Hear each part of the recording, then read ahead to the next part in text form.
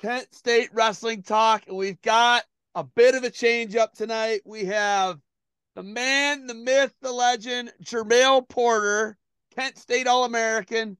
Jermail, you were the first All American for Kent State in 23 years in 2009. The last All American before you was 1986, Don Horning. Did I get that correct? That is correct. Yes. Okay. So you actually made the NCAA semifinals, correct? Yeah, semifinals. Okay. In the quarterfinals, you actually beat future NCAA champ Zach Ray. Also correct? Yes. I'm on a roll tonight, huh? How about that? So, Jermail, you're an All-American in 2009. You finished sixth place. What was the score with it was Mark Ellis in the semifinals, right? Yeah. And he was the champ that year. Yeah, he was eventual champ. I think it was like 5-2 or 5-3, something like that. 5-2, 5-3. Okay. So you lose to Ellis, and then you're in the Conti semis, and then is that where you wrestled Rochelle, or was that for fifth and sixth? I wrestled him in the Conti semis, and then I go Zabriskie for fifth and sixth, I believe. So wait a minute. Hold on. You triple dipped to 3 NCAA champions. Is that correct? Yeah, yeah. I didn't just make that up, did I? No, it was a rough. It was a rough day that day. So I love that we're able to laugh about this. Yeah, it's funny now. You lose to the NCAA champ that year, Mark Ellis. Yeah. Then you lose to Rochelle. Or maybe Rochelle. he was a runner-up. He was runner-up. Sorry. Runner-up, yeah. They're all finalists. Rochelle, you lost to younger Rochelle, right? Yeah. Yes. And then in the fifth and sixth, you lost to David Zabriskie, who's NCAA champ. They were all like 1-point matches too. The last two were like 1-point matches. Like I was there, but I don't know if I was all the way there, but I was there. You know what I'm saying? Yeah. I was there, but I don't know. At that point, you kind of like the fanfare is like kind of going down at that point a little bit because you go from being on the semis and it's like, okay, now you go wrestle Conti. He's like for what, third and fourth? Like, it sucks, but you know, it is what it is. So right now, you're sitting in a back office of a gym that you own and operate, correct? Correct. Where is your gym, Jermail? Cleveland, Ohio. Cleveland. Where at in Cleveland? West Side? Yeah, West Park, Cam's Corner area. If you're familiar Oh, with that. west side of West Park. So you're not too far from like Rocky River. Nope. You're probably 5 minutes from Rocky Lakewood, River. a few minutes from Lakewood. Yeah, Lutheran West is right there too, isn't it? Somewhere like that. Yeah. A couple Yeah. too far. Yeah. Yeah, you're right. You're within 5 minutes of all that. How far are you from St. Ed's? That's in Lakewood. That's probably about a 8-minute trip for me. Oh wow. Wow, you're pretty centrally located there. Is it the west side of West Park? No,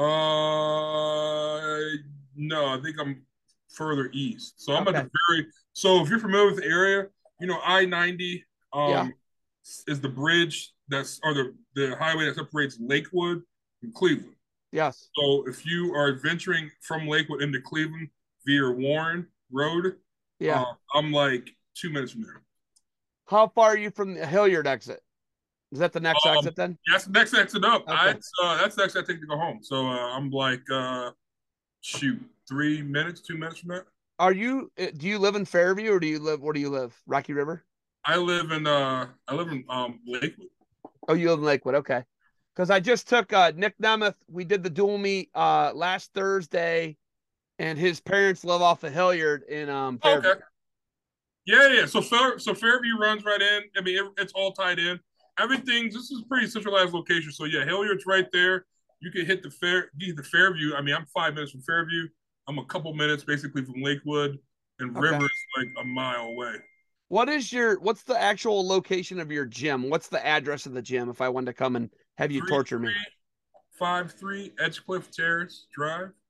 We're next to the BMV and the Giant Eagle. That's where it's usually my reference points. This is like one of the most popular BMVs in the Cuyahoga County. It just so happens to be my neighbor, my neighbor. So that's why I used to tell when I say that, people are like, oh, I know exactly where it's at. And we're like right next door. And do you do all types of training, Jermail? Yeah, for the most part, it's It can be sport specific, which we do a lot of now as the seasons change. Whether it's rugby, lacrosse, then it flips to basketball, wrestling. You know, when everybody has their off season, they come in to train. Everybody going in the in season, they go take care of the football, baseball. That's probably been our big. And my brother does a lot of the women's sports, so basketball and rugby. He's had a number of girls. Because if you're familiar with the area, St. Joe's is right down the street, and they're perennial state powerhouses in rugby, women's rugby. Okay. So yeah, it's right down the street from us. So that was we've expanded the sports, and then general population. I have a number of general populations. I have a number of mixed martial arts and jiu-jitsu practitioners also too. Just makes sense from a programming standpoint. So yeah, I got a lot of that, and then you throw general population in there. So yeah, I got a lot going on with that. When people roll up on you and they see your physical stature, because you're a massive human, every time I see it, it's like I'm like, oh my god, this dude is huge. He's even bigger than I remember. You're about 6'6", 6'7". 6'7". And then when I see you, there's a fluctuation usually from 310 to 340, right? Are you usually in that's about your wheelhouse, right? Yeah, that's about depending on what holiday it is, and Hey, I see that. You're big into your mom and dad and going back to Akron with your brother, yeah, and you guys get after it, and it looks like fun times. But that's funny that you say that, depending on the holiday. But what's the ceiling now? Is 340 still the ceiling for you weight wise? Yeah, probably. I dip into 50 probably too. You get up to 350. Yeah, but that for me, like because I have such a large frame, my brother does my body fat. So I mean, I could be down to 13% body fat, and I'll be 325 still. That is insane. So you still get the abs, even at 350. Yeah. You've got the top 4 abs. Yeah. You'll get I'm a real dense guy. Even when I was football, I was like 315, but I was like sub 10% body fat just because of how tall and how big. So like for me to get to 300 pounds, I'd look like a basketball player. Well, that's unbelievable to me. I kept growing after wrestling. That was the weirdest thing. Like that's what I didn't realize that until years later. I got to 25. I was like, why am I still growing? And they didn't have an answer. So I was, and Kent, I was 6'6". And I kept growing. Then I became 6, and my official height is 6'7" and 3/4. So you're almost 6'8". I'm almost 6'8". What was your NFL when they were doing your NFL specs? What did they measure you at in the NFL? As far as height and weight? Yeah, height and weight in the NFL. Oh, I was legitimately like 6'6.5" at that point. 6'6.5". I was like 305-ish, 310. I think I was about 310. And that was coming after NCAA. So it wasn't necessarily peak physical condition. I had to grow into that body, and I did grow into that body, which was like a dream come true. So it's wild to think about it. Now you own your own gym. What's the actual name of your gym? Functional Fitness Applied Strength and Conditioning, or FFASC for short. Which is on your shirt and on your hat. I'm glad that you get branding. Okay. There you go. Yeah. When what's wild is your story's crazy. And I don't know if a lot of your clients really know your story and how much actual background you're able to give them. But the thing that started it for you is you went to Akron Firestone High School, which was an arts and music school, right? Yeah. Yeah. And you went there to play in the band, right? Yeah. So you went there in the band. I thought I was gonna be a musician, man. I thought that was my life's goal, was to be a musician. But you can still play, can't you? Yeah, I can. I'm not as good as I once was, but yeah, I can. But at 13, I thought I was gonna be a musician. That was that was what I thought life was gonna have for me. So tell me about the turning point when you saw the fight in the hallway. Oh yeah, man. So I saw this fight maybe 8 days into school, high school.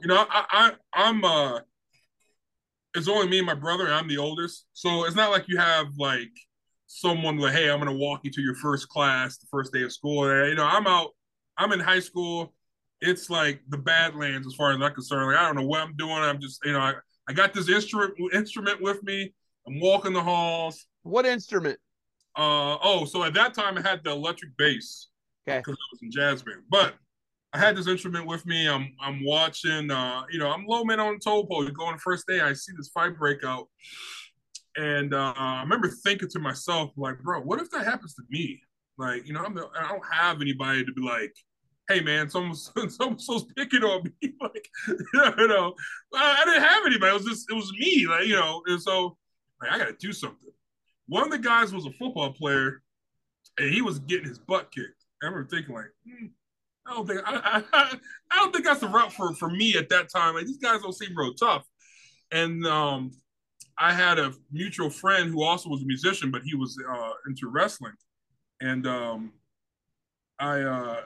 went to the wrestling meeting, and that was it. Because he was like, "Oh, this guy's he plays football, and he wrestles, and he's tough, he's badass, this, that, and another." And it turned out he was for that ecosystem. Oh yeah, I'm gonna do that because if a fight breaks out, and I have to get a fight, this seems more transferable than being in a 3-point stance and being able to blow someone off a line or a pass rush or anything like that. I'd rather be able to take someone down and, et cetera, et cetera. And that was it. Literally. And that conversation lasted like 90 seconds in my brain. That was it. I'm like, yeah, I'm going to wrestle. I love it. And then didn't you say your first match was a home match? Wasn't it the last match of the year? And they put you in at 215, right? It was so it was the last conference. It was a dual meet. It was the last dual meet of the year. And it was against a kid who was actually pretty good. And the heavyweight or the 215 in front of me, he was sick or got hurt that day. And I remember I weighed in like a 210. Like I was like 210, so I was, I didn't have to cut any weight or anything like that. And I had only been to like a scrimmage or something like that. I had no. I mean, they should just forfeit the weight class. Is what they should have did. But the fact that they put me in there, okay. And I went out there, and I got pinned. It had to be under a minute. It had to be probably under 50 seconds. So somewhere less. It was so fast. I just remember getting cradled, and that was it. I couldn't be upset because I'm like, I don't know what's going on right now. And yeah, that was that. I mean, I didn't like how I felt because it was embarrassing, but yeah. All the girls were there, weren't they? Were all the yeah, girls watching? Yeah. So, as I came into freshman high school wrestling, there was a lot of upperclassmen, so you had a lot of attention from high school girls, and here I am, marching my dopey ass out there to get pinned by one of their best guys in their team, and I get cradled right in front of the visitor section, which was all the girls from our high school. I get cradled like right in front of the front row, like on the edge of the mat, like just like a baby. He just cradle crunched me. And I was like, oh, this sucks. And, how tall are you at this point? 6'2", 6'3"? Oh, I'm like 6 foot. You're 6 foot 210. Yeah, I'm like 6 foot. Yeah, I hadn't hit a growth spurt or anything. I was probably closer to normal size than even being someone to consider like a larger kid. Like maybe the adults at times saw it, but I wasn't. I was average at best. I I was 210 and like probably like 22% body fat. You know what I'm saying? It's like it's not good weight. I should have not even been anywhere there. So yeah. So the progression is then you make like the district tournament as a was it as a sophomore? Did I make yeah, maybe I think I was like an honorable mention or something. Oh no, check this out. I didn't even go to districts as a sophomore. I went to sectionals, and I only went to one day of sectionals, and I got beat. You didn't make the second day of the sectional? No, voluntarily because I had a performance on the Saturday. Oh my God! You skipped the sectional tournament the second day so you could go play bass guitar. I think at that point I was like 1-1, in the tournament. I think I was like 1-1, and I was like, "Yeah, hey coach, I'm not going to be here tomorrow." And he's like, "What?" And I don't remember exactly how the conversation went. I imagine he was not very happy. I think I had like something like maybe 10 wins that year. It wasn't like life or death, as far as I was concerned, and probably as far as he concerned, like he's not going to contribute that much anyway.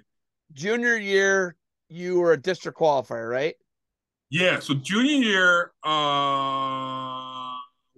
we're at Perry. Yeah. So yeah, junior year, I do qualify for districts, and I make it to the second day, I lose a stupid match. I shouldn't lose that.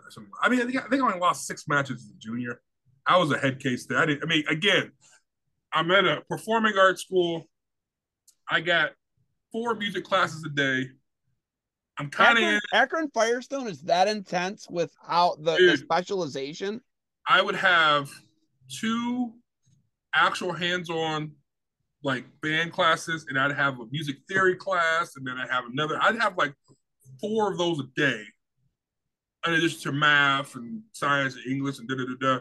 So like at that point, still I don't see the big picture of this like wrestling thing. I know I'm bigger and stronger than everybody, and I'm like, well, I don't even know there's college wrestling at this point. I don't even know. So you don't even realize that there's a school 20 minutes away. Kent State has Division I college wrestling. You have no idea. I don't. At this point, I don't even know it's college wrestling. I'm still thinking I'm doing these theory classes because I'm going to go to the Oberlin Conservatory of Music, or I'm going to go somewhere. In my mind, I'm still like there. I just do this wrestling thing to try to get girls. Like that's, hey, you either like me because I'm a musician or I'm an athlete. Which one you like? You know, that's my only real driving factor in this. I don't even know it's college. I don't even know it's college wrestling. Okay, are you marching in the band at the halftime at the football games? Because you're not doing that. You're in like a Miles symphony. Davis cool. Yeah. I'm like go to the jazz club. That's that dude on Got it. Yeah. Okay. No, I'm not in a marching band. I'm like, no. Hey, we're going to listen to some jazz tonight. Gotcha. You know, if there's a bass player up there with a cigarette in his mouth and with shades on, I'm that guy. Dude, it's so amazing because it's like a true meteoric rise. Oh yeah, sure. You went from dorky band guy, bass player. Well, you're cool amongst musicians, right? You're cool amongst musicians because you're like, no, and I get that, but like amongst athletes, it's just like, yeah. Because listen, I got a lot of respect for musicians because I can't read music, and I love music. I love going to concerts. I love all genres, right? Sure.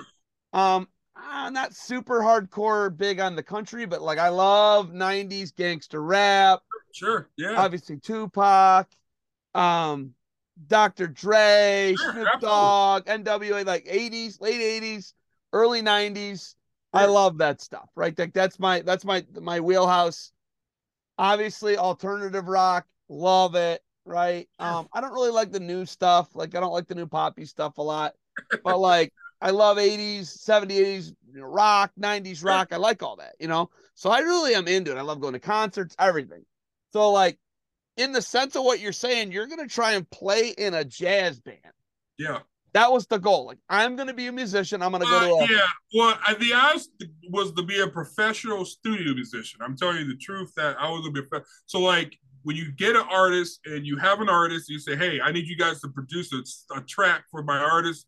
All right, you're the guy that goes in and lays the track down, and you get paid money, and that's it. That's it. I've laid the track down for whoever to come in, lay on the vocal, and I'm on to the next thing. I'm just Bruno Mars says, Jermail, we want you to play. Yeah, you are laying the bass for this on this track right here. Got it. All right. Gotcha. A musician, whatever. I just brought it. Whatever. Yeah, it's a studio musician. It's a real like faceless, nameless, thankless job. You don't even go on road with them. You're not going on tour. You're just laying down the studio track. No, and you just run them through. That's it. That was the original goal. Yeah. So where's the fork in the road your senior year? Where do you figure out like Kent State starts recruiting you? You make the state tournament, and the next thing you know, you're in the state finals as a senior. Where is the fork in the road for you when you really? What's your aha moment? Do you have it, Jermail? When I lose to that kid at the district tournament the second day. I think he asked for Barberton. I forget the guy's name. If he's on Facebook, he probably knows. I don't know if he's on Facebook, but I think that was a part. I lost the match, and I remember like I'm better than him. I beat him early in the year. I just like, what are you doing out here? And I remember I got so angry, and I was just like, and then the state tournament happens. I see the placings. I'm like, those guys aren't that much better than me, man. You're just not putting your heart into it. And I remember that was like kind of what lit the fire up for me. And I was like, all right, I'm going to take this serious. Now, again, at this point, Zeb, I still don't know there's a college wrestling. I mean, I know there's college wrestling. That's amazing to me. When does that happen? When does that even happen? Probably first time I talked to Jimmy. I think I don't know. Like I'm being serious. Like I watched it on TV, like the NCAA's, but my mind, my pathway to get there, I have no idea how this happens. Like I don't know how this happens. Like I'm wrestling Akron Firestone, so I mean I trained my butt off that entire summer. I didn't have a summer jab. I trained twice a day. I had no one to wrestle, so I just literally lifted weights and ate and ran hill sprints. There's a hill by my parents' house, and that's all I did. And I came in there, and my only goal was to scorch the earth. Still not knowing there's anything on the other side. I just know my only goal was to get to the state tournament at that point. I don't know what was on the other side, but it was just like I'm going to slay everybody and get there. Is the bass guitar still a big passion, or does it start to take a back seat? Taking a back seat, I actually drop out of some of the curriculum, believe it or not. How does that go? There's probably some people pretty angry about that, right? Yeah, but it was the decision to make. I was kind of over it because I saw that I didn't want to. I love music, still love music today, but I was like, this passion now is becoming like a vision quest. Not to quote the movie, but it's becoming a vision quest now. I can't devote hours to practicing this and then train, eat, and then sleep, and then go out there and perform. It just wasn't happening. So I actually dropped a number of the curriculum. I kept a couple of the classes, just kind of like the classes. But performance-wise, I wasn't doing a ton of like the school sanctioned performance anymore.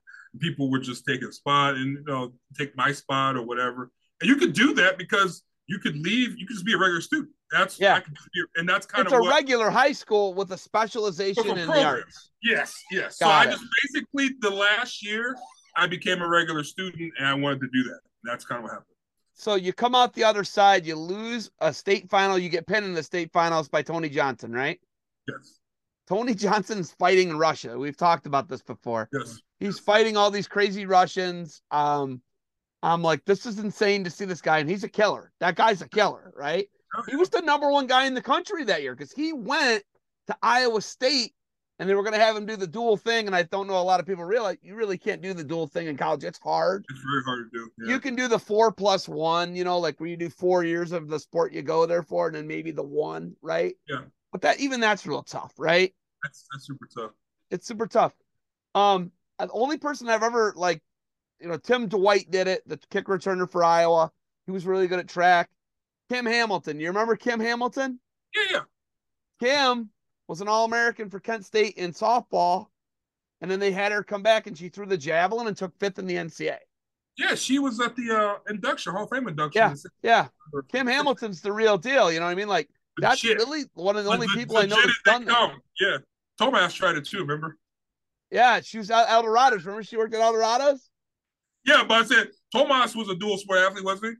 Well, that's right. Tomas did it, but something had to give with Tomas though. Absolutely. Right? I mean, he was a MAC champ, and then something suffered. Wrestling suffered because he wanted to play football. Fair. So and he never got back to where he was in wrestling after he'd won the MAC title as a sophomore, I believe. So right. You're right. For me, because I had to come in. That was me coming in. So no, I was already there. Yeah, I was already there. So I was redshirting that year. Okay, so you're in the state finals. You get pinned in the state finals. Then Jim Anderson's like, "Hey, we want to give you some money," and you're like, "What for?" Yeah, you know what, Jimmy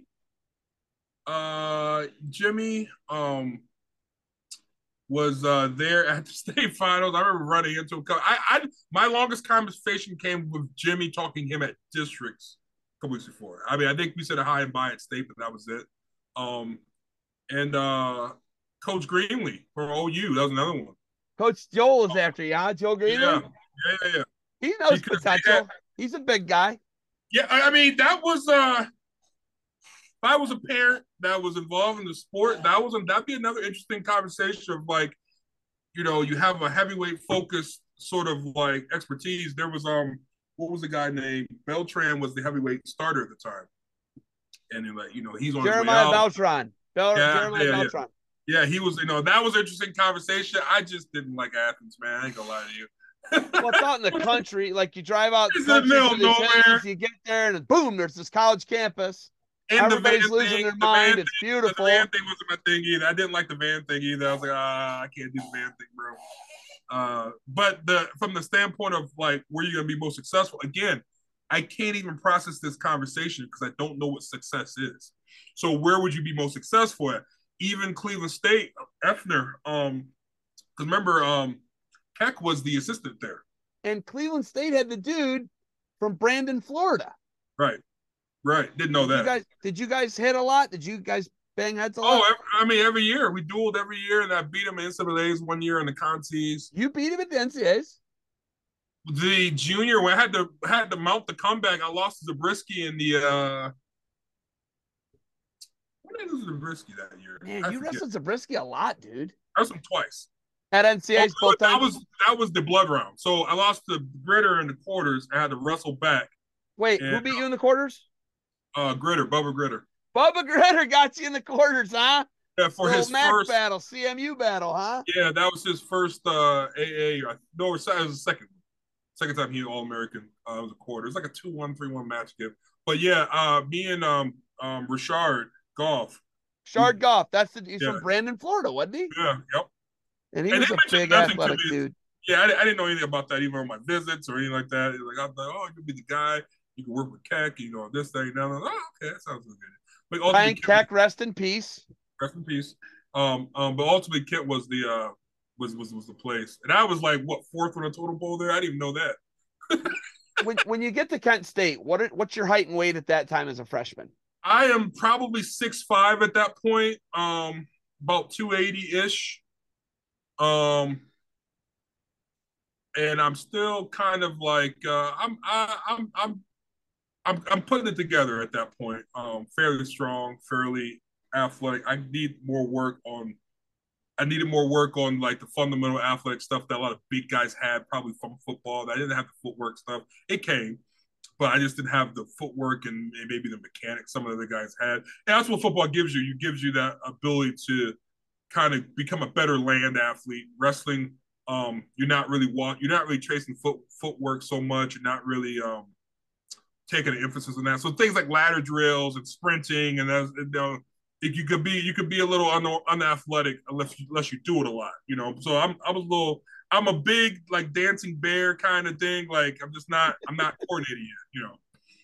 So you get to Kent, you're the fourth string guy. You get there. There's Tomas Rodriguez. He's the MAC champ. Tomas is coming back from an ACL tear. Okay. Willie started the year before, so Tomas is back. So there's Willie Leonard, Tomas Rodriguez, Tomas, Dave Noga. Jermail Porter. Dave Noga was a surprise because remember he was a 215 champ that 04. He won Division I state for East Lake North. Yeah, he was a two. So seeing him there the first time, like, what are you doing here? Where you going, 97 or something? Like, nope. Your weight, buddy. There's no way you're going heavyweight. But yeah, that was the. I think it was somebody else too. I forget who it was, but yeah, it was like 4 or 5 guys in that weight class. That's unbelievable. Yeah, so you get there, you're the low man. You're the low man once again. So it's like 8 days in, you see a fight at Akron Firestone. It's kind of like that, right? Is it that? Yeah, but this time I got a little chip on my shoulder because it's like I got a fresh taste of defeat in my mouth from losing to Tony Johnson. So I'm like, I can get better. I think I can always I'm still going like this in my mind. And I don't know shit. I don't know anything about anything, but I know that I have potential at that point. So your trajectory is like this, man, and like from basically freshman year all the way up, you didn't know anything. You didn't know college wrestling really existed. I didn't know it was college wrestling really until like. So when do you turn the corner? When do you make your first NCAA tournament, and when do you realize you can be really good at this? So I make it as a sophomore. Remember, I'm in the finals of the MAC tournament as a freshman. They don't take me. Did Bubba Gritter beat you there? No, I beat Bubba. I beat him in the semis. So you beat Bubba Gritter in the semis. I beat Gritter twice. I beat Gritter twice that year. I beat him at the dual meet when they came to Kent, and then I beat him the next week or the 2 weeks from at the MAC tournament, and it was like a major decision in the semis. So I got steamed. I get caught. I get pinned in the finals. Who pinned you? The kid from Buffalo that Willie never lets me live down that he beat. Oh, Whatever. Willie Leonard beat him. Willie beat him. He never let me live it down. Whatever the guy's name Hey, is. wasn't it Willie you were wrestling when you hurt your thumb in the inter Yeah, I broke squad? my thumb. Yeah, Willie broke my thumb in a match, and then he took no mercy on me in inter squad match. Yeah. And yeah, that was Willie. But yeah, so then the next year, I think that's when I take second to Gritter. That's the first time I lose to him, and I go just when NCAA's are in Detroit that year, and 2007. yeah, it's me. Did you go 0-2? Her, yeah, I went to the barbecue. Yeah, I went to barbecue. 2 and barbecue. 2 and through. 2 and skidoo. Yeah, I lost to Oregon kid. Oregon kid was All American that year. Scott Barker? No, no. I have to go back and look. I don't. That name doesn't sound familiar. It might have been. I don't know. But I lost him in 2007. He was All American. I think he took fifth that year. I drew him first round, and then the kid from Wisconsin. We had a tough match, close match. Not Bugenhagen. No, Massey, Kyle Massey. Oh, Kyle Massey. Yeah, he's at Kyle, Columbia now, I think. Yeah, so that was Massey. Was the second round. So you lost to 2 All Americans the year you're 0-2. Yeah, that first year I got a bad draw that year, but nobody told me what a bad draw really was. Well, because you didn't know anything. Yeah, I didn't know either. Like, I got, all right, I got the 5th seed, and then I got, I think he lost his whatever match he lost, and then he drops down to consies, and then I get him to the next match, which I think that second match is a little closer. Who won those years? Cole Conrad? Oh, yeah, Conrad run. 07. Okay, and in 2008, the year you lose in the blood round, is Zabriskie who wins. Conrad, that's what he pins on spot. Remember, he pins on spot. Okay. Yeah, he pins on spot on the corner of the mat. Okay. Yeah. So that was a pretty tough one too. So you then lose. What was the blood round score to Zabriskie? The round of 12. Oh, this is a heartbreaker. So this is the score. It's I lose on riding time. No way. I lost 4 seconds riding time. That's 4 seconds riding time, and that's what it was. Because I had the only takedown of the match. He had takedown escape, and he goes down escape, and then I think I got hit with stalling. 2 stallings, got a point. No way. He had I believe he had the riding time forced to hit a minute. So by the time I finally got out, there's 4 seconds left. And I think he just had to dance for like a couple seconds, and that was it. I took a couple long shots, and just that was it. 4 seconds, because it'd have been like we'd win in overtime. And I like my odds in overtime always.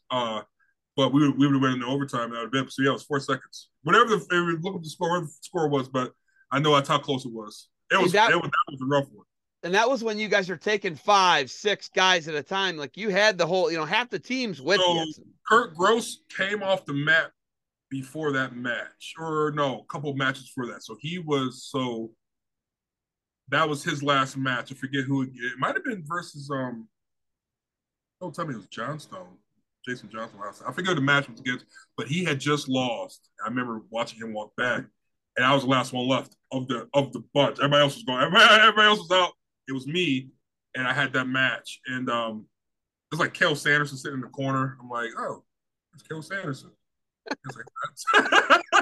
I kind of know who he is. I don't know much about wrestling, but I know who he is. I'm warming up, and you get, you're on deck, and I'm like, dude, it's like Kel Sanderson. Like, I got to wrestle against dude that get coached by Kel Sanderson. Like, what's? I mean, I don't know who Zabriskie is. I think that's his first All American too. Like, what is this? What is this? I've just had to win like 4 matches straight, and here I am now. I think that's his first year as the head coach at Iowa State. Okay. I believe it is. Probably. Wow, that's crazy. It was like unfair. Like, what is this? So, okay, you lose that match. Was it like your junior year in high school? Very much so. Similar to that?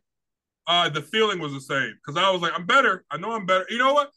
I was like, I'm better. And this is when they say, you hear coaches say all the time, you probably use it, worry about your match. I was not worrying about my match. I was worrying about everybody else,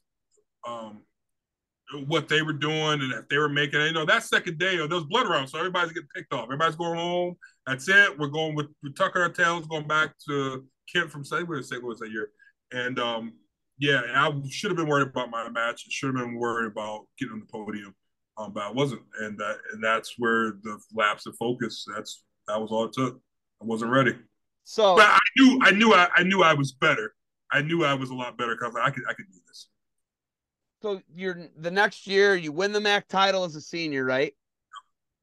Win the MAC title, you go in seeded. You're seeded at the NCAA tournament. You're a top 10 guy. I was seeded both years. I was seeded both years. I was seeded like fourth or third or fourth as senior, but third I was like top 8 for sure. Or the year before. So you're seeded. You're a top 3, top 4 guy, right? You're seeded. You're set up good in the bracket. You get into that match with Zach Ray, right? Yes. What is the difference in the match with Zach Ray? Because Zach Ray, he's an NCAA champion, and you beat him. Very, very tough to wrestle. Right? So you got to beat him in the quarters, and I think he might have lost in the blood round then. He did an All-American that year. He lost to Schaefer, from Pitt. Who you had some wars with, who is tiny, who is teeny tiny now. He weighs under 200 pounds. Okay. He's at Presbyterian College. He was the head coach. He's now like an athletic director, and they just moved him up into like an athletic director position, maybe with wrestling. But I interviewed him last year at the Southern Conference, and he's itty bitty. Okay, yeah. Well, that's you guys went opposite directions. Yeah, we did. I kept I kept at it. To be fair, yeah. So Ray was in the quarters, and that was a tough match because we wrestled at the Virginia duels earlier that year. And how'd that one go? Did you beat him there too? Yeah, I beat him that year too. Also, did that go in overtime? That one might have been in overtime. I remember I was dog tired after that match. It was just very hard to score on. Very strong for a freshman. Obviously, he goes on to be that ship. He was very tough, real thick forearms, like legs. Like he's only about 6'1", though. He's like substantially shorter than you. 6'1", but he's like, it's like trying to wrestle a fire hydrant, man. It's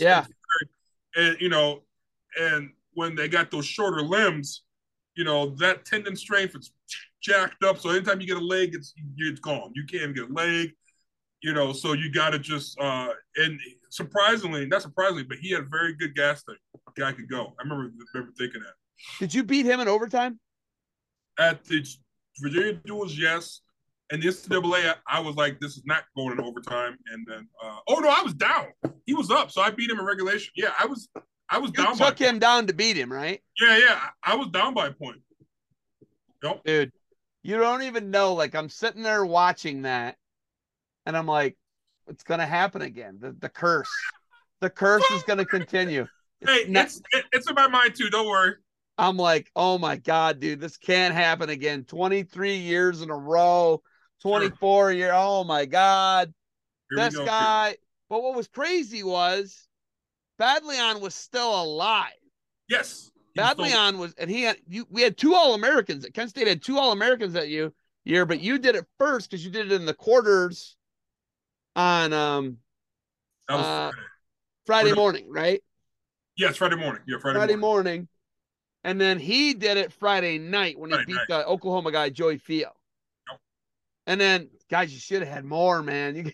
That team right there, I've been exposed enough to sports and, by my profession, I'm able to understand the psychology of it. That team, that was the biggest stage for a lot of those guys, and myself included. But the only advantage I had is I'd been in the round of 12 or the blood round the year before. So the moment when I got there, it wasn't too great. Now the semi is a different story, but the quarters, I've been in the quarters before. I think a lot of our guys, even Mitchell AA's the next year. Yeah, but Mitchell lost a crazy match to Bell that he shouldn't lose. You guys should have had 4 All-Americans that year. Mitchell loses to Bell, who he beats the next year at the NCAAs. Chine had a great tournament, right? Chine beat Brent Jones, who was seeded that year. Chine won like 2 or 3 matches at NCAA. I think, was Kilgore a freshman? Kilgore was a freshman. Kilgore shouldn't have lost either. He was the 5th seed or the 4th seed.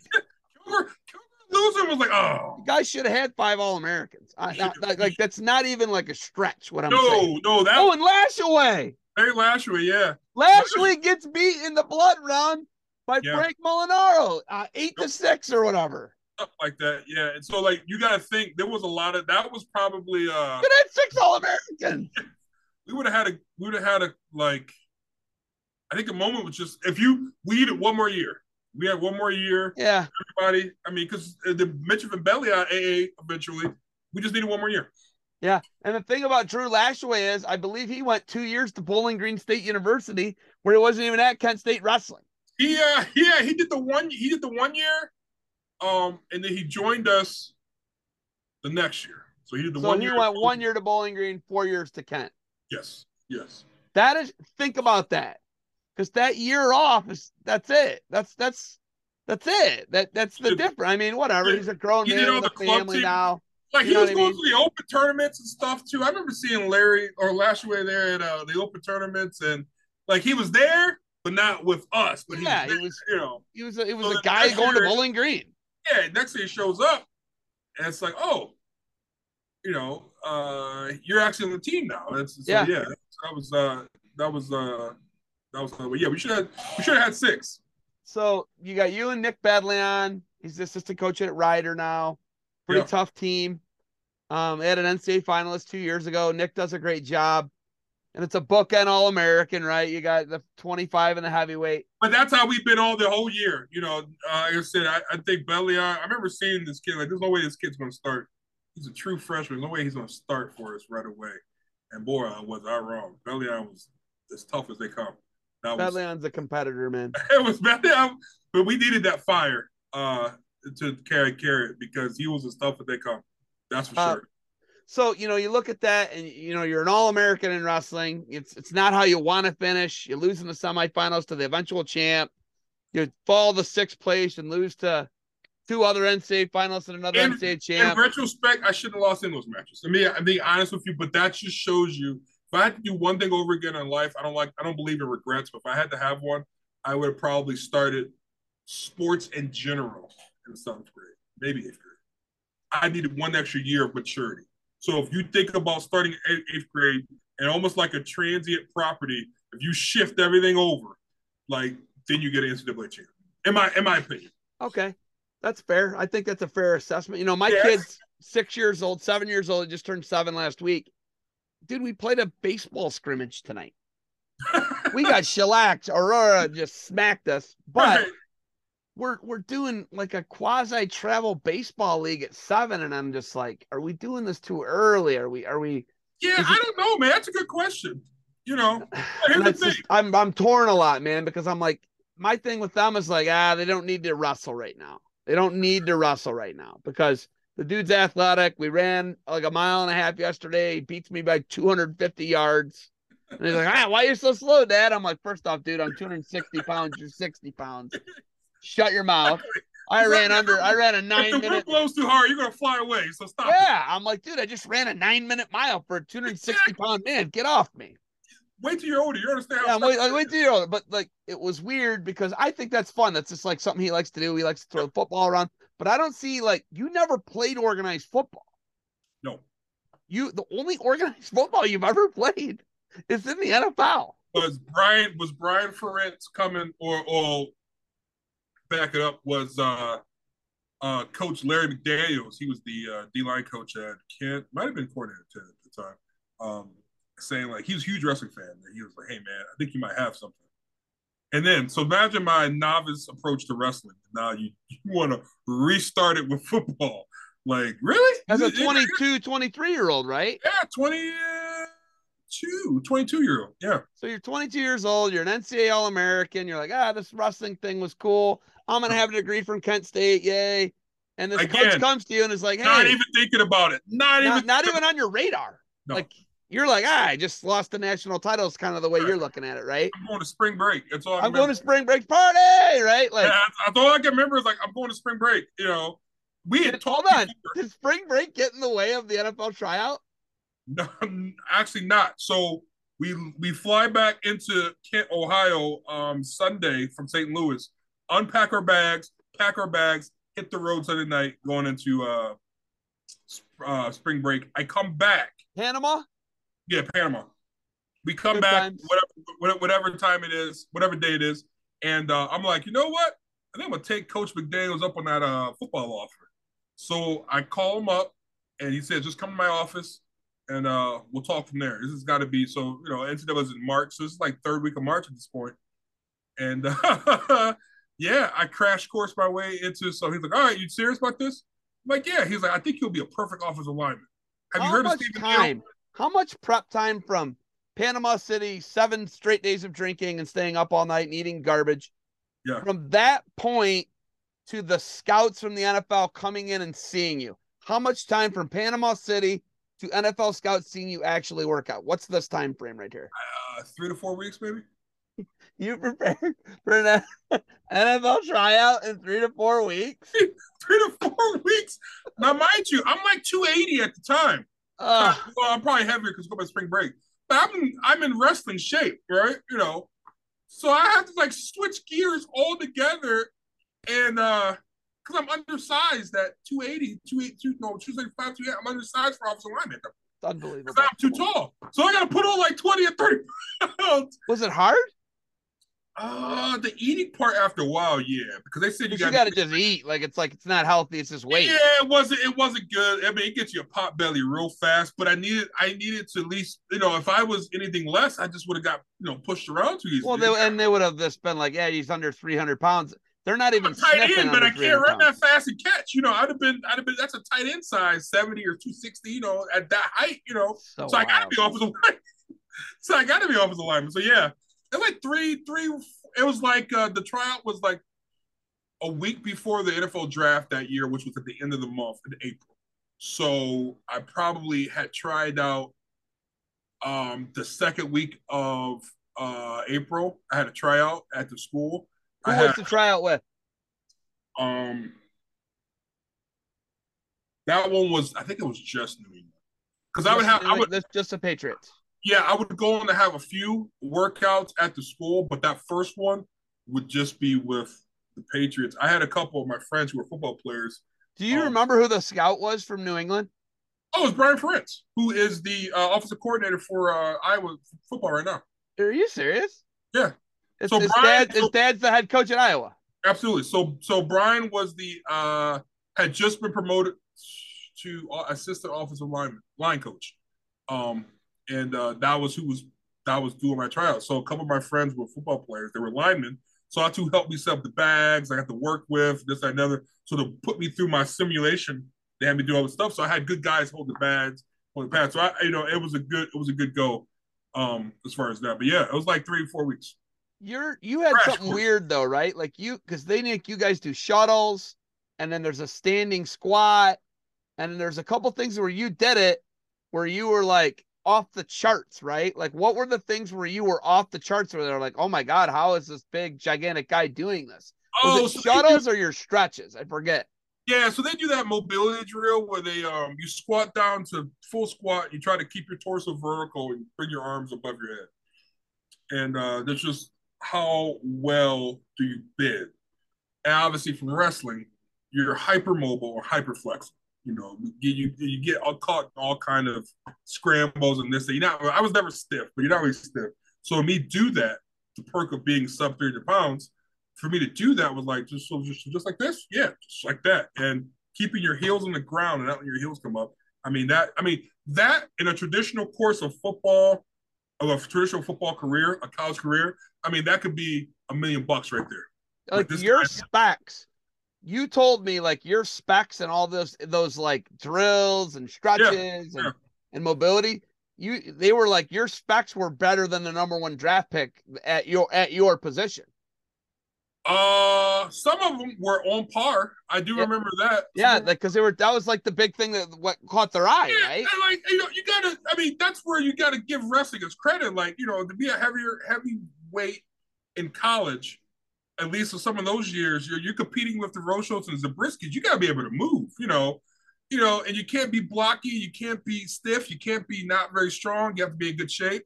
And a lot of those are anomalies in actual college football because those guys, they get sloppy, they get too big. They're not, depending on what offense they run, they might not have to do very much. That'd be accustomed to doing very much. So for me to come in, I'm like, dude, you should see some of the stuff I've had to do in my rest of career. This is nothing. This is easy. This is nothing, dude. You're giving me a break right now, dude. Right. You don't even know. This is what you guys are huffing and puffing about. This is nothing. Yeah. Hey, let's So go run the hill on the front of campus and watch everybody vomit. Exactly. We should put that in there. See how well they do with that. But yeah, it was like something like that. But yeah, okay. I was surprised. So at what point did they pick you up? What point did the New England Patriots pick you up and say, hey, we want you to come out and we're going to put you on our 53 man? Well, I got to get an agent first. And I didn't have to actually get an agent because two of them called me. And I don't remember the other guy, but my agent was Neil Porter, who actually represented a lot of big-time players, including Belichick at the time. Wait, you and your head coach have the same agent? Yeah, and Stephen Neal. Oh, Steve. Okay, so that's the connection, right? Stephen Neal. Steve had the same. He had the same one I did. So Bill Belichick, Stephen Neal, Jermail Porter, all the Dallas same Clark.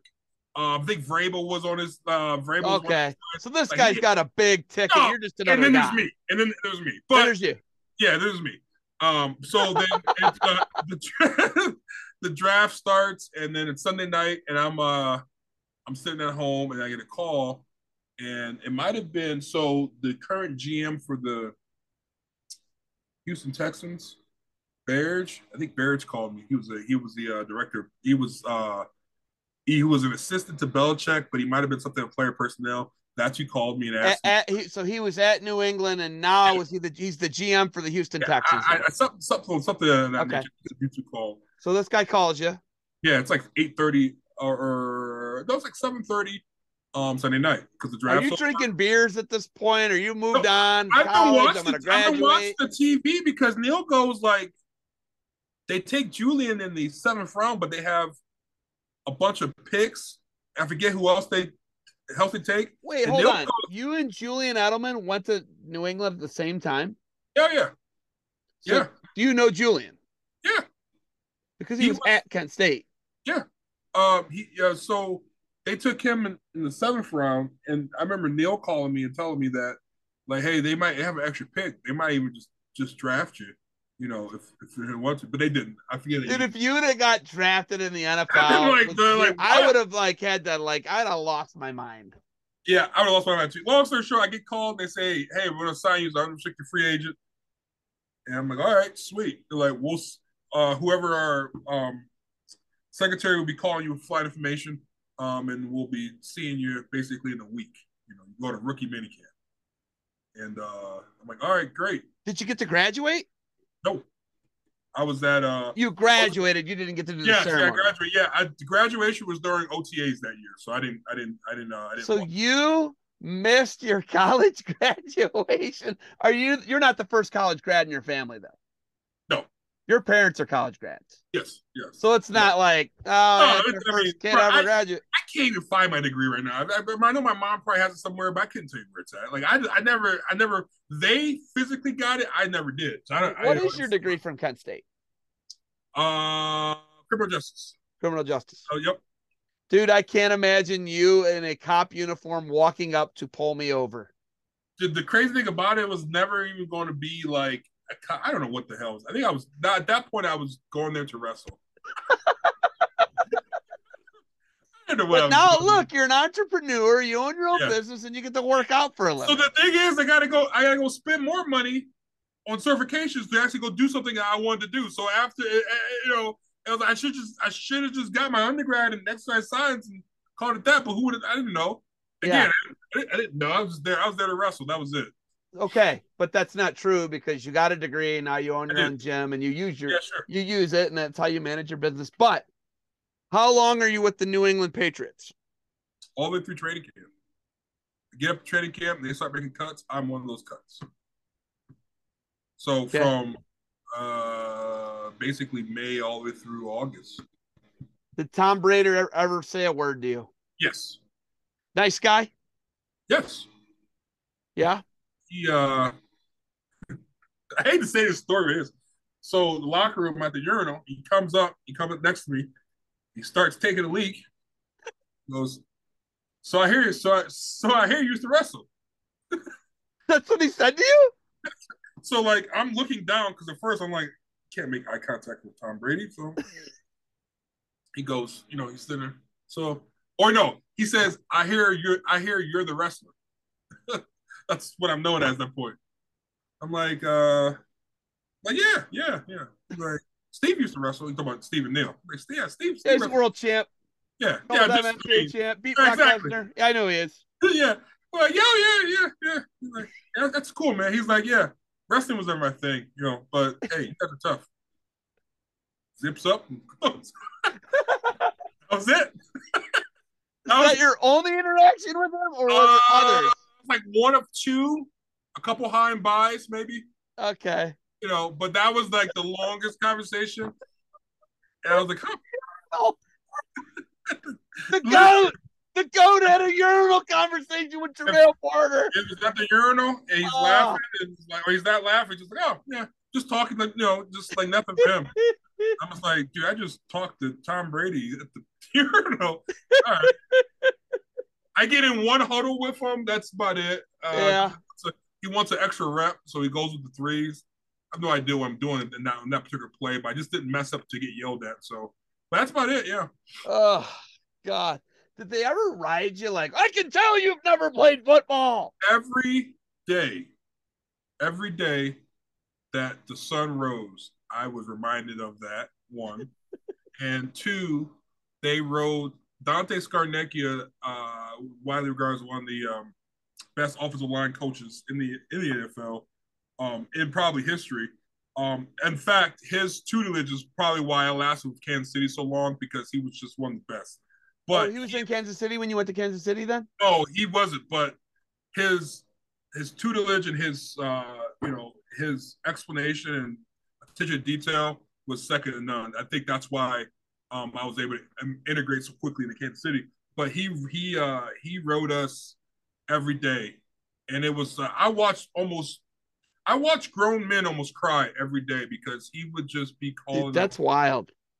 If it was like in this day and age, he would have been fired a long time ago, because some of the stuff he was saying, like, you definitely can't say no. Yeah, definitely. And you know what?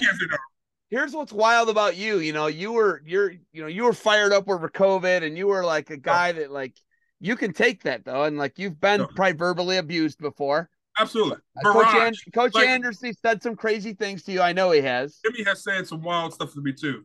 But like, think about that. Like now you're getting paid six figures, in theory, right? Yeah, if you make the squad, you're going to get, what was league minimum then? 200? League minimum then was, no. So league minimum, if you started all 10 games, it's probably like 375 maybe. It was 375. Something like that maybe. So you got league? Did you get league minimum for 2 years then? I had a break because remember I was off, so no. Yeah. So technically, yes. Effectively, 2 years you got league minimum. Yeah. So I picked up and picked off, but yes. Gotcha. So, what do you think? As far as like wrestling, Kent State, do you think it prepared you? Do you think 100%? Are you in that situation at all? If it's not for wrestling? Absolutely not. I'm not in that situation at all. The wrestling prepared me because I was willing to outwork those guys. The New England story is a bit unfair because I'm just so new. Kansas City, I'm able to work, and I'm able to outwork you guys because I'm just tougher than you guys. And it really boiled down to I'm just tougher than you guys, and I'll beat you in practice, and I'll beat you in the weight room, and I'll beat you during the sprints. How long were you with the Chiefs for? 2 seasons? Year and a half. Year and a half. So you're with the Chiefs. Effectively, you got a 2-year NFL career if you count the 4 months, 6 months, whatever you're with the Patriots. They call it a cup of coffee. I was there for a cup of coffee. So a cup of coffee, but how many, very few people can say they've played and been rostered in an NFL team. Think about it. It's only a couple thousand people. Think about that. Yeah. It's not very many people, Jermail, and that's what's incredible about it. And then on top of that, people who've never played any football before. That's Yeah, the other thing you got to think about, because you probably got like your Antonio Gateses, who becomes like an all-time great, played basketball at Kent State, yeah. right? He played high school football though. Yeah, I get that, but still, he didn't play it down a college Right, football, sure, and that you sure. got to have that speed. We're talking about a guy who's playing in the base, ding, ding, ding, ding, ding, Yeah, ding, right? We yeah. got a guy who was Much playing the quarterback. base, Yeah. didn't want to get his butt kicked, so he went out for wrestling, and the next thing we know, within 8 years, this 9 years, under a decade, this guy's on an NFL roster. Come on, Somehow I just woke up and like, all right, here we are now. that's Waking so up, wild, man. waking up in a hotel room, like, how did they get here? That's kind of what it was like a lot. Who put you on skates and threw you down the one time? Oh, Kansas City.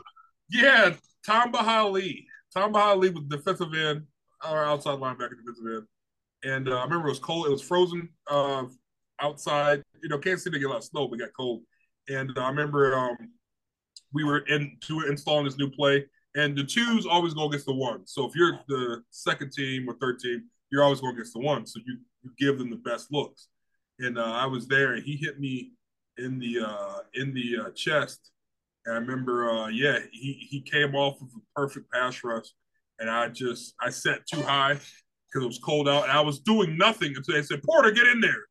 And I'm like, "What?" Like, bro, I've been sitting here like freezing the last 20 minutes. So like, I'm in there, you get to play, you get to the line of scrimmage, you get set up.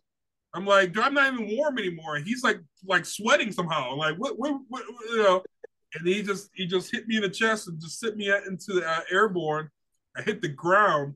I remember thinking how hard the ground was. And then I was like, all right, somebody go in, whoever go in. I was out. Like, I got embarrassed, and then you pull me out. Like, bro, I can't even redeem myself. Well, that's the competitor in you, though. You were wanting to compete. It's not like Oh yeah, I was afraid. Like, yeah, I'm like, no, like, let me get another one. Like, you just embarrassed me, but they pull you out, put somebody else in.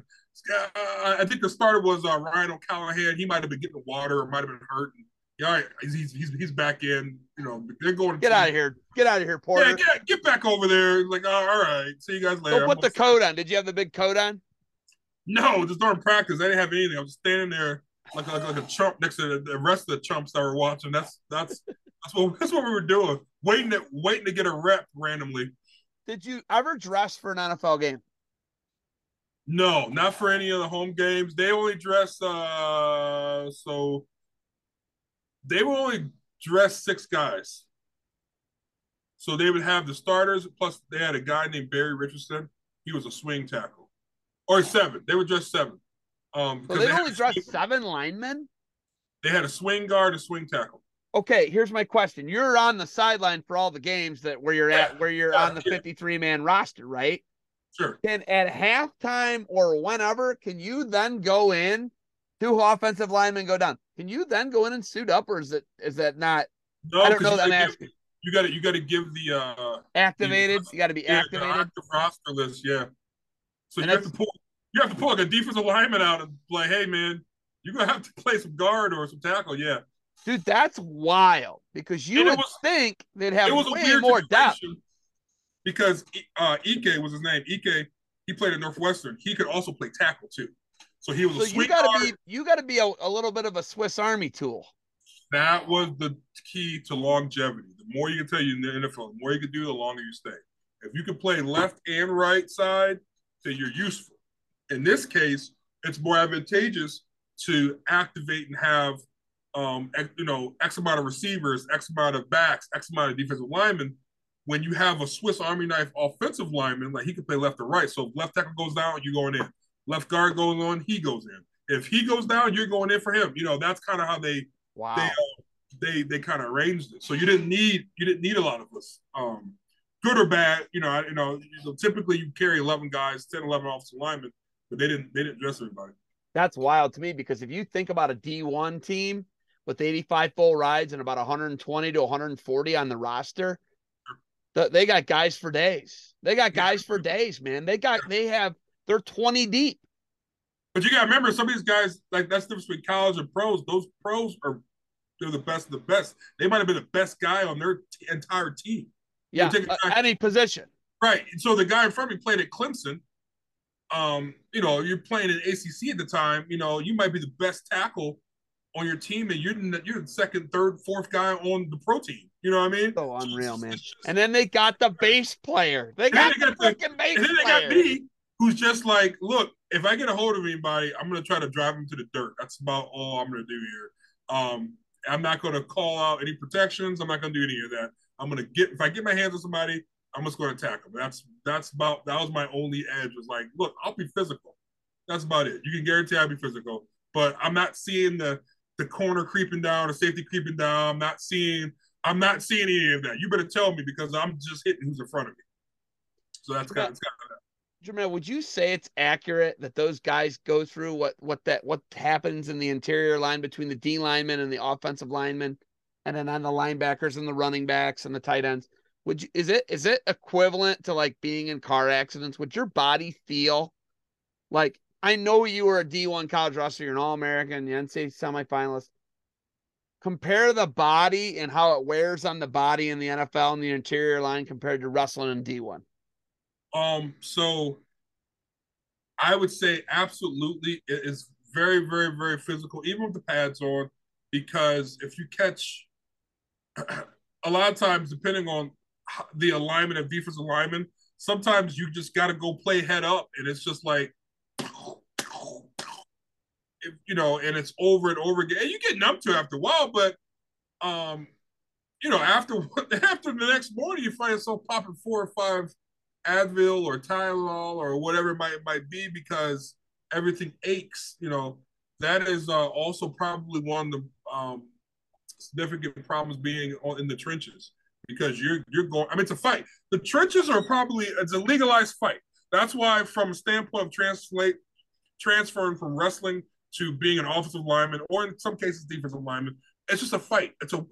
Sometimes it's a 2-on-1, sometimes it's a 1-on-1. But you just fight. You're in there banging, and then for 3 or 4 seconds, a whistle gets blown. You run to the new spot, and you do it again. And if you got the better of you, this guy this time, he might get the better of you next time. But your job is to make sure that doesn't happen. So you get in there and you bang. And then every once in a while, there's this dude coming from 8 yards deep, running at full speed, and all of a sudden you get blindsided, and then you're like, wait a second, who just hit me? And you're trying to hit the guy in front of you, you're trying to block the guy in front of you, and you get ran into, and it's just like a bunch of it's like being in a dryer with spin cycle. Just like you're saying, throwing a brick in a dryer. Exactly. That's you just in there. Boom, boom, boom, boom, boom. What's going on? Rolling a car. Exactly. It's rolling cars. The collisions are like that. The jerking and the collisions and the physicality of it. So that's accurate. And you try not to stay on the ground very long, but you find yourself on the ground randomly. You just watch any game.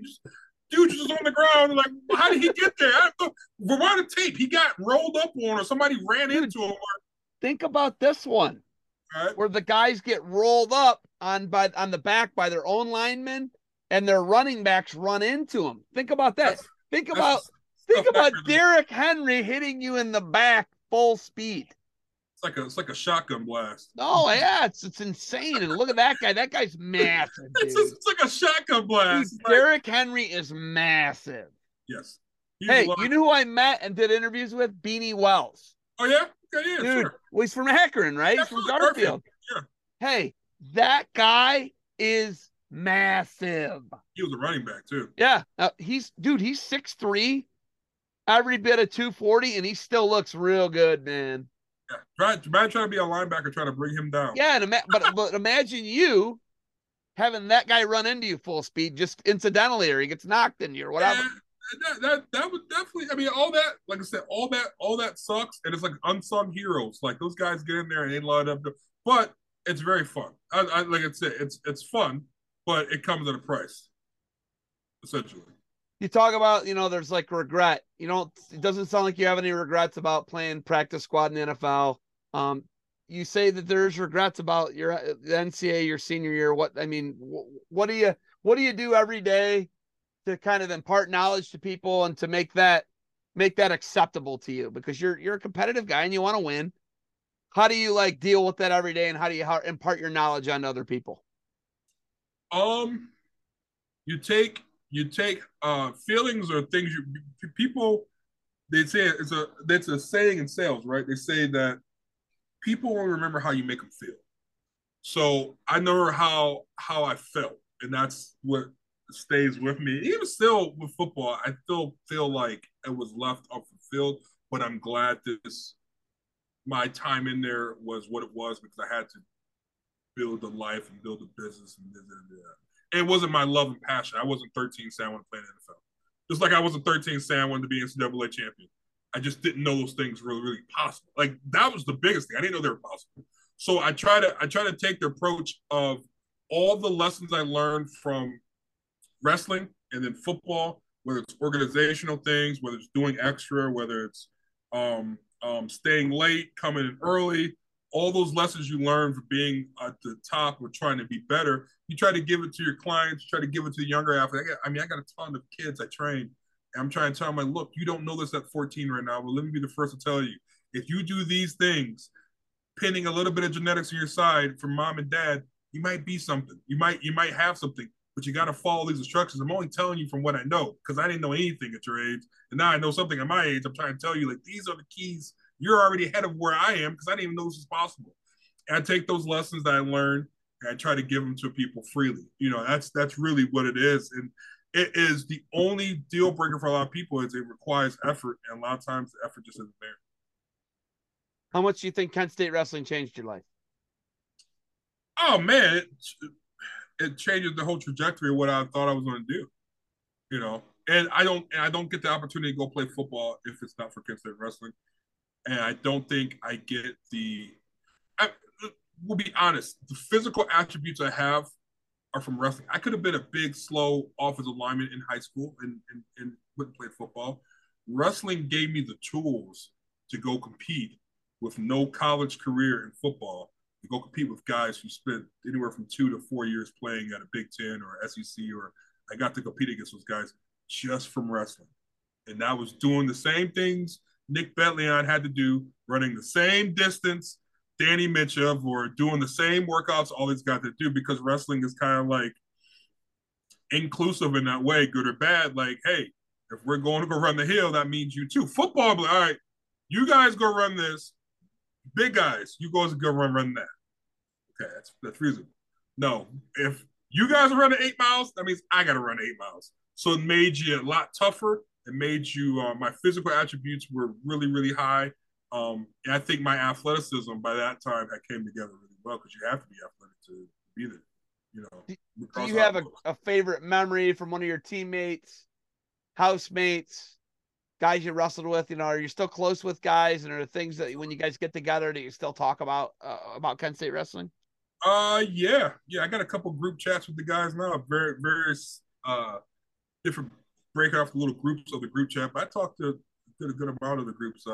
Favorite memory, like I said, it's always going to be the Central dual meet when we went up to Central and won. That's probably my favorite because it was 5 years later after watching that squad that I was redshirting behind get beat by Ashland. Like we were losing to Ashland University. Not saying anything bad about Ashland, but like we went from losing to that to beating the number 5 or 4 team, wherever they were at the time, team in the country at their house. But we had grown together.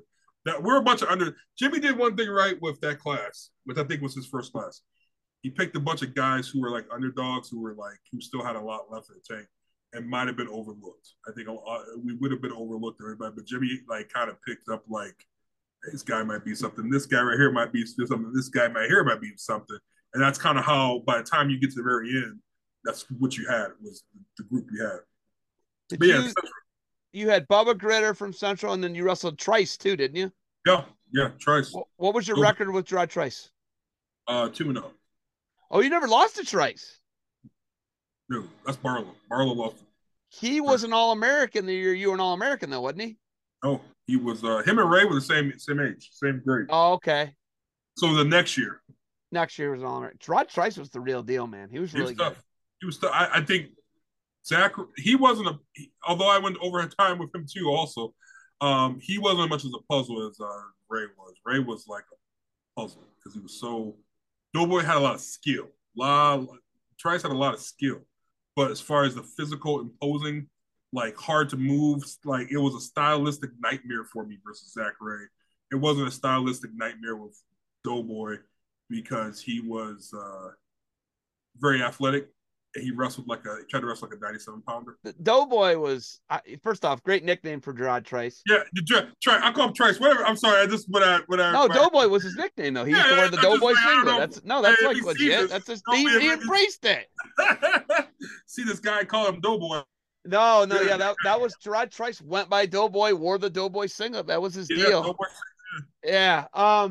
Dude, I love hearing it. I love seeing you. I gotta catch up with you. I gotta get over there and check out your facility out and see you train Man. people, man. I Yeah, love it. I'm here. I'm here all the time. What? Hey, is being a small business owner and entrepreneur as glorious as you thought it would be? Absolutely not. It's fun. It's fulfilling. But you love it. I love it. I love it. But it definitely probably led to me going bald early. Yeah, it is not whatever anybody tells about entrepreneurship or small business is an absolute lie. It is a grind every day and then twice on Sundays. Does your clientele know that you played, 2 NFL seasons roughly, NCAA D1 All American, and say semifinals? Do they know these things about you? Do they know the story? Like, if we showed this to most of your clients, would they know? I think the kids do, because they got Google. I don't know how much of the general population does it. I mean, I'll be honest with you. It's not like I use that as a selling point. The younger athletes are savvy enough to know that, but I think my general population crew, I think 75% of them do. 25% have no idea. They just like, there's this big guy that owns this gym. This is where I go. Big gigantic guy owns a gym. If they come in my office, I have a couple things hung up, but you got your All American plaque? Yes, I have the All American plaque. Can we see it or not? What's that? Can I see it? Oh, I got the computer. It's on the Zoom is on the computer. Okay. I didn't use my phone. You can't snatch it off the wall for me? Oh, yeah, I can. Here you go. There you go. Hold on. I gotta get a picture of this. Hold that bad boy up. There you go. Yeah, buddy. All right. Yeah, so I got like stuff like that around, and I don't think nobody really comes to my office that much. So, I mean, if they got curious and want to ask, I'm sure. But people don't know what that is, though. That certificate. No. That's when that's because they get 2 of them. One goes on the office wall usually, or the room wall, and then you guys get one because Ian never picked us up. Of course, I'm sure you're shocked. But Ian never picked us up, and I had Ian's. I had his 6th place one from New York City, and I was like, I guess you don't want this, and I gave it to my brother. Okay. I hang on to it. I had a lot of stuff in boxes, but I started packing it when I want to decorate the office, and I got some, but yeah, they don't really ask. Some know, some don't. I'm cool with that. I love it.